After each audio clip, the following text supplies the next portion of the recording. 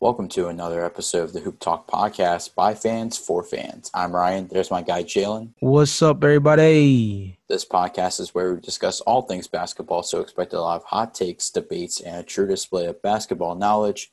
Let's get right into it.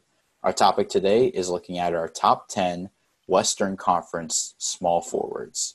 So, Jalen, who are your top 10 Western Conference small forwards? All right, so at number 10, I have Tim Hardaway of the Dallas Mavericks. At number 9, I have DeMar DeRozan of the San Antonio Spurs. At number 8, I have Harrison Barnes of the Sacramento Kings. At number 7, I have Joe Ingles of the Utah Jazz. At number 6, I have Kelly Oubre, now of the Golden State Warriors. At number 5, I have Michael Porter Jr. of the Denver Nuggets. At number 4, I have Carmelo Anthony of the Portland Trail Blazers. At number 3, I have Brandon Ingram of the New Orleans Pelicans. At number 2, I have Kawhi Leonard of the Los Angeles Clippers. And at number 1, I have LeBron James of the Los Angeles Lakers. So for my list, number 10, Mikal Bridges of the Phoenix Suns. Number 9, Tim Hardaway Jr. of the Dallas Mavericks. Number 8, Michael Porter Jr. of the Denver Nuggets. Number 7, Carmelo Anthony of the Portland Trail Blazers. Number 6, Kelly Oubre of the Golden State Warriors. Number 5, Bojan Bogdanovic of the Utah Jazz. Number 4, DeMar DeRozan of the San Antonio Spurs. Number 3, Brandon Ingram of the New Orleans Pelicans. Number 2, Kawhi Leonard of the Los Angeles Clippers. And number 1, LeBron James of the Los Angeles Lakers. So there's a lot of different routes that we can go there with that. First, I think the first thing I want to kind of address, because I had a little bit of a hard time touching on this beforehand, and I kind of want to see where you stand on it, because we went in two different directions with this one. Was you had Bojan Bogdanovic as your small forward on this list, and I had Joe Ingles as a starting small forward on mine. Kind of just as an understanding for the audience, where do you stand on Utah's lineup in terms of those two guys in particular? Do you think that Joe is more of a guy who's going to end up coming off the bench for them and Bojan's going to start? Or do you think that they're going to have a lineup where Joe Ingles is at the 3 and Bojan is at the 4? Because my only other assumption would be that Royce O'Neal would be playing the 4, but he fits more as a 3. So I would assume that Joe Ingles would get a lot more time to be another ball handler on the court. So, where do you stand on Utah's lineup to start? So I think Joe Ingles will most likely come off the bench. I think it's going to give Utah another option on the floor outside of Donovan Mitchell and Mike Conley. Royce O'Neal will most likely be playing the 4. But just looking at Bojan Bogdanovic and how much of an asset he is on the court, because when he's healthy, he's one of the best three-point shooters in the league. We saw it with Brooklyn. We saw it with the Wizards. We saw it with the Indiana Pacers. And we saw it in the 63 games he played with the Utah Jazz, where he averaged 20 points a game, and he shot 44% from the field and 41% from 3.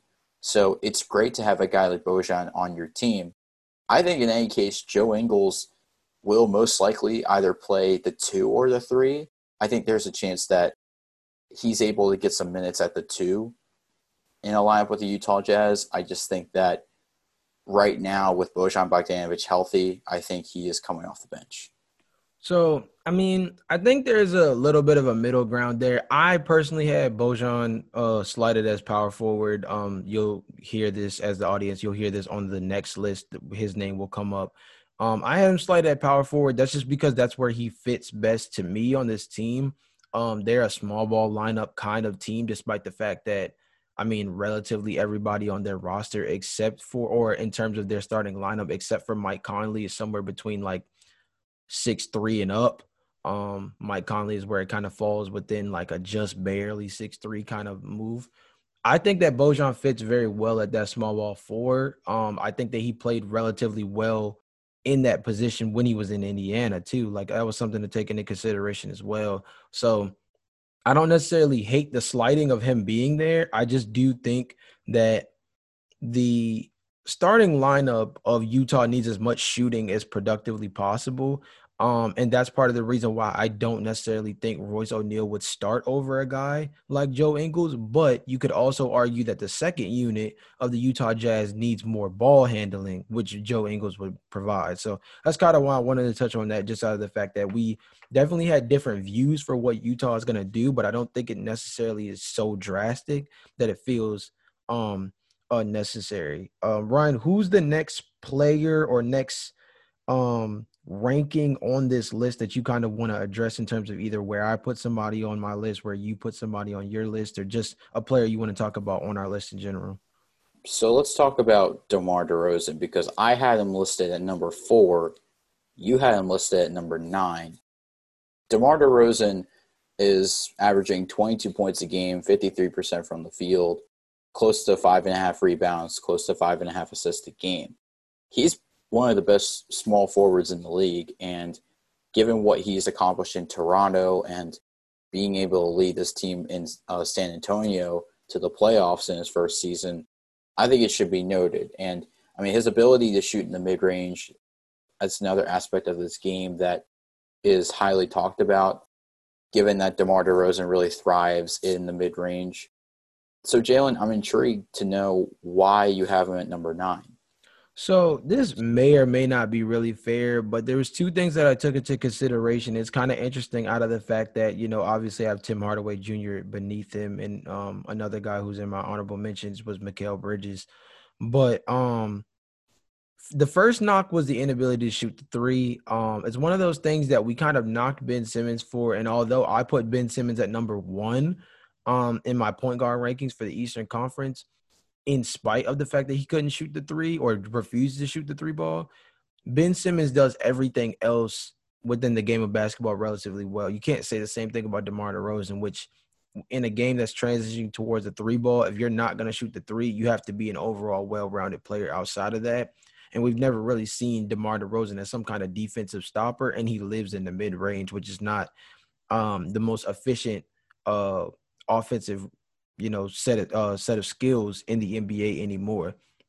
The second thing to take in consideration, I think I'm actually going to play off what your second point was early on about what he did in Toronto, and I'm going to transfer that over to what's going on in terms of the Western Conference.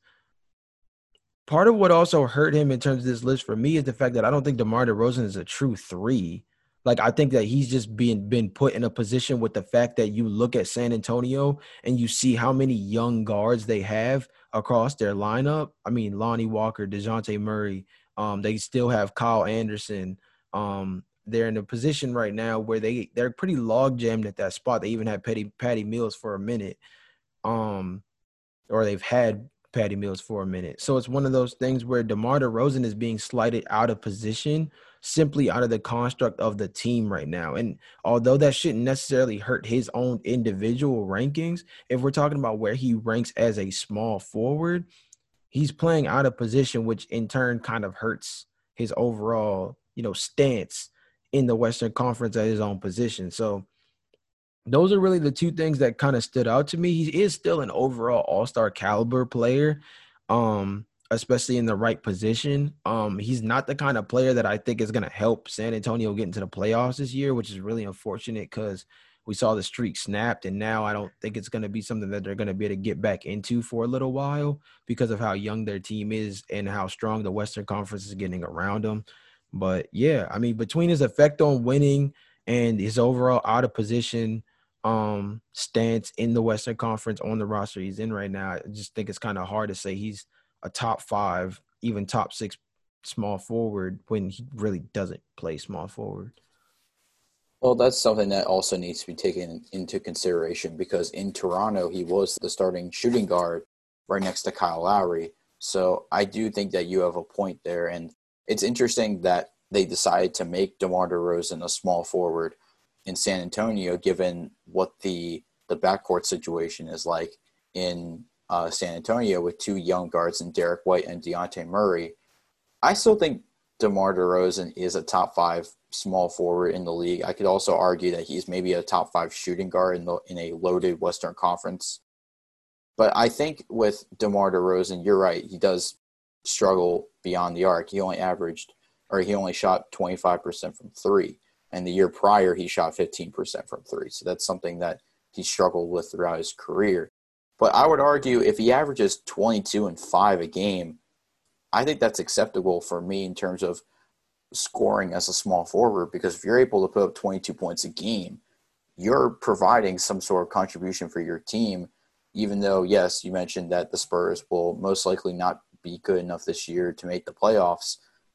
But having a guy like DeMar DeRozan with the veteran leadership that he provides to a young Spurs team is very beneficial.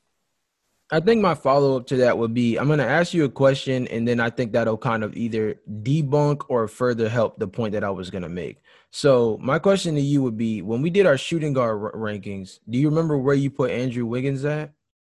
I put Andrew Wiggins at number 9. So where I put DeMar DeRozan was number 9. And I think the thing about that is they're both consistent in terms of that aspect of it. 22 and 5 sounds about right. I mean, between both of them, that literally sounds about what they would give you on a nightly basis. But does it affect winning? Not necessarily. Are they in a position where they really are truly putting an impact on the game while on the floor? Not really. Are they a net negative on the defensive side of the ball? To a certain extent. I would say that Andrew Wiggins, we haven't seen him within the Warriors defensive scheme at its full potential yet because of the fact that they were pretty unhealthy last year. So still to be determined. But in terms of what we've already seen from Andrew Wiggins, not necessarily anything on the positive to rave about on the defensive end besides his measurables. You could say similar things about DeMar DeRozan. I just genuinely see DeMar DeRozan and Andrew Wiggins as very similar players in terms of being very consistent on the offensive end, being really athletic. I jump out the gym kind of guys who can give you a couple spectacular plays here and there, even some spectacular performances, but not really be someone that you can lean on as a top 1 or 2 scorer on your team and it lifts you into a winning situation. So I think that kind of hurts things a little bit. One could argue against that by using the point that I decided to make Carmelo Anthony a top 4 small forward on this list. I'll actually transition there. Going from what I just said about DeMar DeRozan to Carmelo Anthony, I put him at 4 out of the fact that Carmelo Anthony came up big in big moments last season, specifically in the play-in games for the bubble. That's where we saw it the most. You saw him embrace the spot-up three-point shooter role, which was something that, like, you kind of just never figured Carmelo would be able to do or willing to do. He also was kind of trashed for, like, his lack of defensive intensity, which is, like, super crazy because, like, most of the time in the bubble specifically, he was a guy who came up with very clutch stops. So I don't think he's a guy who's going to sit in the chair for 48 minutes and guard your best player or anything like that. But he wasn't even doing that back when he was in Denver. He was a buckets and boards guy. He was with double springs.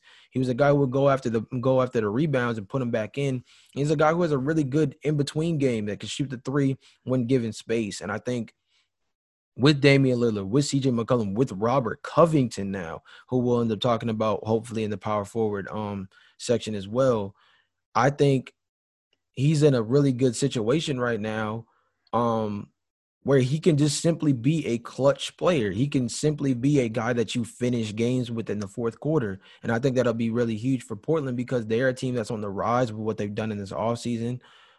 Getting guys like Rodney Hood back, who I think you could argue might even start over Carmelo Anthony, but I think it'll be dependent on how healthy Rodney Hood is coming back.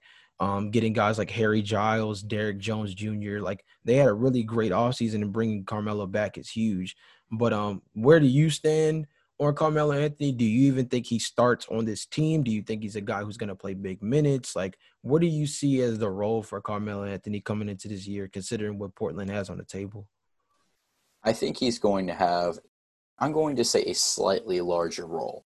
Given what Carmelo Anthony was able to do last year, basically proving to the NBA that he's back, I think what we saw from Carmelo Anthony is showing us that he can still play. He had a couple clutch moments in the bubble. He's been able to knock down big shots when called upon. I think he's another asset to a Portland Trailblazers team that's loaded with great shooters. Damian Lillard and CJ McCollum being 2 of them. And then you also add in defense in terms of Robert Covington, one of the best defenders in the league. That's huge for a Portland team that's trying to make a run to the Western Conference Finals. So I think Carmelo Anthony's role, I think, could be significantly larger just because of the fact that he's proven himself time and time again in the NBA. Now, whether or not he's starting or he's coming off the bench, he's going to provide you a lot of scoring in the minutes that he plays in. I just think that it depends, like you said, when he comes off the bench, if he's coming off the bench or if he starts. I think he starts for this team because I think that he's much better as a starting small forward for the team rather than him coming off the bench. And I think that he's an asset to have on this Portland Trailblazers team that, like I said earlier, could end up walking out of the Western Conference as the 1 seed. Yeah, I mean, they're extremely dangerous, and I think Carmelo has a lot to do with that. I think his last season was kind of underrated outside of despite the fact that I feel like people were shocked by what took place. Um, I think people need to understand that, like, Carmelo Anthony was not necessarily the problem in Houston. I think that he literally started slow, and right as he was starting to gain his footing, he got the short end of the stick. And I think a similar circumstance happened in Oklahoma City. I felt like they gave him kind of a chance to kind of redeem himself, but not long enough to truly be a part of a core that had Paul George and Russell Westbrook as the two lead guys. So I think that in Portland, they put him in a position where they embrace that he is a top level small forward in the league, not only just like within this year, but historically. And then I think in terms of just taking advantage of his skill set, I think Terry Stotts, the coach over there, really has put him in a position where he doesn't necessarily have to be a spot up 3-point shooter the way other teams have tried to force him to be, but he's put in more of a comfortable role where when he needs to do that, he's able to do it and do it effectively. So I think that's huge. Okay, that was my second person to discuss. So who's the second person on your list that you would like to take a look at? Let's talk about Tim Hardaway Jr. because for most of his career, he's been known as a shooting guard. This year, he is listed as a small forward. He's playing the small forward role. That's mainly because of the acquisition of Josh Richardson, that he is taking over the shooting guard position. So Tim Hardaway Jr. is taking over the small forward position. Not a lot of people talk about him because he averages 15 a game. He's another underrated 3-point shooter. I know last year wasn't his best season statistically, but I still think that he's maybe an underrated small forward, given his ability to shoot in the mid-range, given his ability to shoot on the perimeter. Jalen, where do you stand on Tim Hardaway Jr.? I mean, I had him at 10 for the same reasons that I feel like you said in terms of his overall like offensive game. Now, defensively, that's where things come into question a bit. But I think Dallas's defense overall is not really the most spectacular. But Luka Doncic did lead probably the most dynamic offense in NBA history statistically last season. So Tim Hardaway had a lot to do with that. But I'll say this, though. This is another reason why he got slotted at 10 despite his offensive repertoire. I think that him being at small forward, similar to DeMar DeRozan, is the part that kind of puts a knock on him because he's not a true three. You know what I mean? If we were doing the shooting guard rankings right now and maybe DeMar DeRozan and Tim Hardaway were in the mix of this, I could argue that as overall players, they're probably a smidge better than a guy like Joe Ingles. Maybe not necessarily, but as at least as overall scoring threats, I would say they're a bit better. I would say as a ball handler, I would still trust Joe Ingles to make decisions, shoot the three at a higher clip, different things like that. You could argue that there's a tie somewhere between those two and Kelly Oubre as overall players. Kelly Oubre is a bit younger, has come on a bit stronger. I put him at 6 in terms of my rankings for this.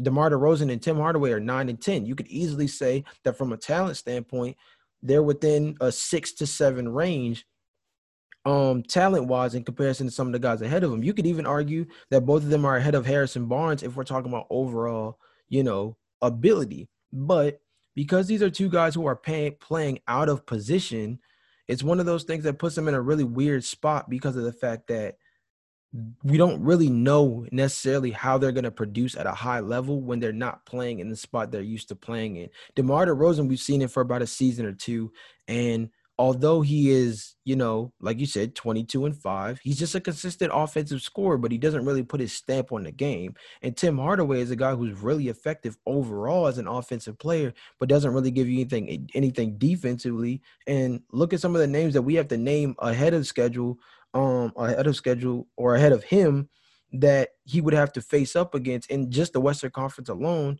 On the defensive side of the ball, LeBron James potentially, Kawhi Leonard potentially, Brandon Ingram, Carmelo Anthony, Michael Porter Jr. Like, these are guys who defensively Tim Hardaway doesn't really match up well with. So he's put in a disadvantage amongst some of his peers within this position specifically, because this isn't really a situation where you would expect him to be slotted there. But like you said, the Josh Richardson acquisition, which was a good one, has moved him down the depth chart a bit in terms of making it where if you want him to be a starter, he has to play the 3, and that puts him in a little bit of a rough position. Well, I think Tim Hardaway Jr., for all the reasons that you mentioned, him being slotted as a small forward is going to be interesting to see, but it also could be a challenge. Like you mentioned, the challenges are defensively, he's going to have to go up against LeBron James and Kawhi Leonard and Brandon Ingram. It's just a matter now of how he holds up against them. Does he hold his own against some of the great small forwards? And that's the main question. Offensively, I don't think there's any questions about his game, especially in the mid-range and in the perimeter. Pretty much what he's known for is just shooting the 3 ball and just being able to give a team 15 a game. So like I said, I think it's going to be very interesting to see how Tim Hardaway plays as a small forward, considering that most of his career he was a shooting guard. Jalen, to go on now to the third most notable thing about this list, because I think putting Harrison Barnes on this list, it's very interesting. So I'm intrigued to know why you have Harrison Barnes on your list. So to be honest, it's just out of the fact that he is a true 3. B, he has the kind of measurables to have an upside as a defensive wing stopper. I wouldn't say he's going to be like Robert Covington level, but I think he's a guy who a guy just barely above him, Kelly Oubre. I think he has the kind of offensive skill set that's a bit better than Kelly Oubre, but the defensive skill set that's a bit below what Kelly is, and that's kind of what moved him to 8 instead of being above Kelly, because just personally I take a little bit more pride in terms of what you do on the defensive end of the court, especially because of the fact that now in the NBA, playing defense is so much more difficult than it's ever been because of team defenses, overall one-on-one defense being a lot more difficult without fouling, different stuff like that. So being able to be a true one-on-one defender, I have to give the nod to Kelly Oubre. But Harrison Barnes he's a consistent bucket. I think if we're talking about DeMar DeRozan as somebody who's arguably in the top 5, as small forward in the Western Conference, I think that you could easily argue that Harrison Barnes is somebody who's been relatively consistent as a scoring threat over the last couple of years with Sacramento. And maybe is that the 40 mil a year talking? Maybe. I mean, it was definitely a signing that was a little outlandish for the Sacramento, and you could tell they kind of had to throw some money at somebody when the time came. But I still think that they're in a position right now with Harrison Barnes where he can be the lead small forward for him. It's just the circumstances. He's another guy kind of similar to when we had our conversation about Bogdan, and I kind of joked about how I think I goofed with leaving him off the list, and you would argue that he was somewhere as high as top 4, top 5 in as shooting guard in Atlanta. And my thought process on it was like I definitely remember him as a talent, but part of what made me forget about him in terms of where I would actually slot him on the list, and I ended up slotting him at about 7, was just the fact that he played on the Sacramento Kings team that has no identity. You know what I mean? And that's kind of the one thing that hurts him a lot. You know that they have building blocks like De'Aaron Fox. I think we're going to see, interestingly enough, a really good year from Marvin Bagley III this year, especially with Harry Giles moving on to Portland. I think they're going to put a lot more emphasis on really trying to develop Marvin Bagley, which he desperately needs, because in the first 2 years, I mean, Luke Walton has been very reluctant to really give him any kind of burn. And I think it's actually hurting his production. And I think we saw the same thing in LA with a lot of the Lakers guys who went on to other teams without Luke and have kind of blossomed a bit. So I think it's another one of those things where I think his overall ability is being held down. And you could say the same thing about Harrison Barnes to a certain extent. I think he's a guy who could probably come up a little bit more on the defensive end in a proper scheme next to 2 speedy guys like De'Aaron Fox, and Tyrese Halliburton. I think he could come up big as a consistent 3-point shooter, as a guy next to Buddy Hield, who is very efficient from the 3-point line. So I think Harrison Barnes is a bit better of a player than people give credit. I think it's kind of in a similar ilk that Tim Hardaway is, except I gave Harrison Barnes the nod because he's a true three. Well, I think you do have a case with it being the coach because in his 3 years in Dallas, he averaged 19 points a game and 5 rebounds. He averaged 18 points a game and 6 rebounds. And he averaged 17 points a game and 4 rebounds. In all 3 of those years, he shot over 40% from the field and over 35% from three in all 3 of these years. So, yes, I actually agree with your argument that it is the coach because in his past 2 years, his numbers in terms of scoring have dipped slightly as he's averaging close to 14 a game, but he's still a consistent mid-range and three-point shooter. So I think maybe it is the offensive scheme. I think maybe it is the coaching. Maybe he thrives better in the Dallas offense.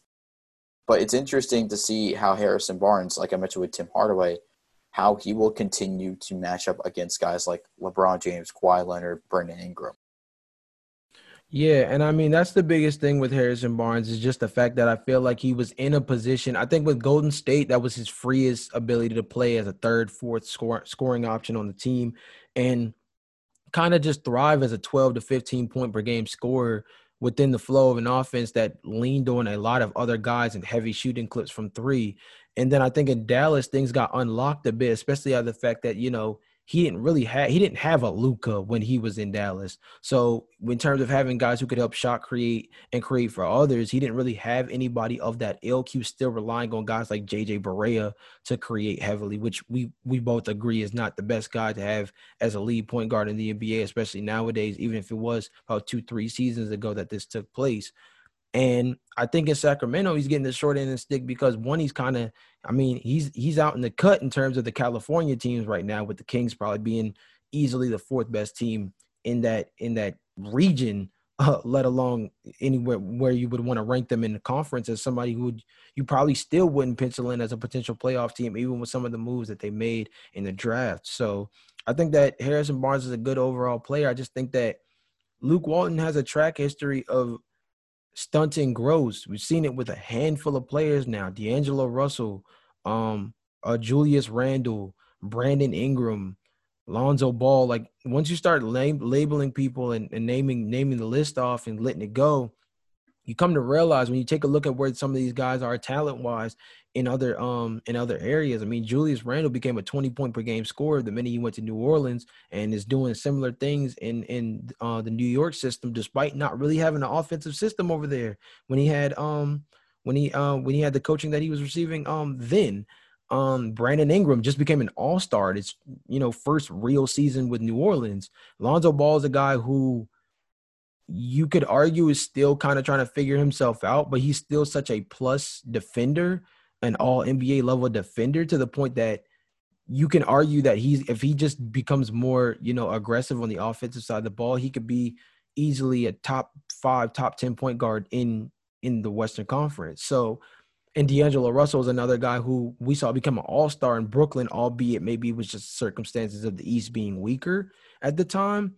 But he still was a all-star caliber point guard in Brooklyn and was able to get a payday moving on towards Minnesota. So with all of that, like I said, with a track history like that, Luke Walton's not really doing anybody any favors. And unfortunately, I think De'Aaron Fox is another guy who falls into that ilk of guys who you feel like has very high upside, but is getting stunted by the kind of coaching that he's getting.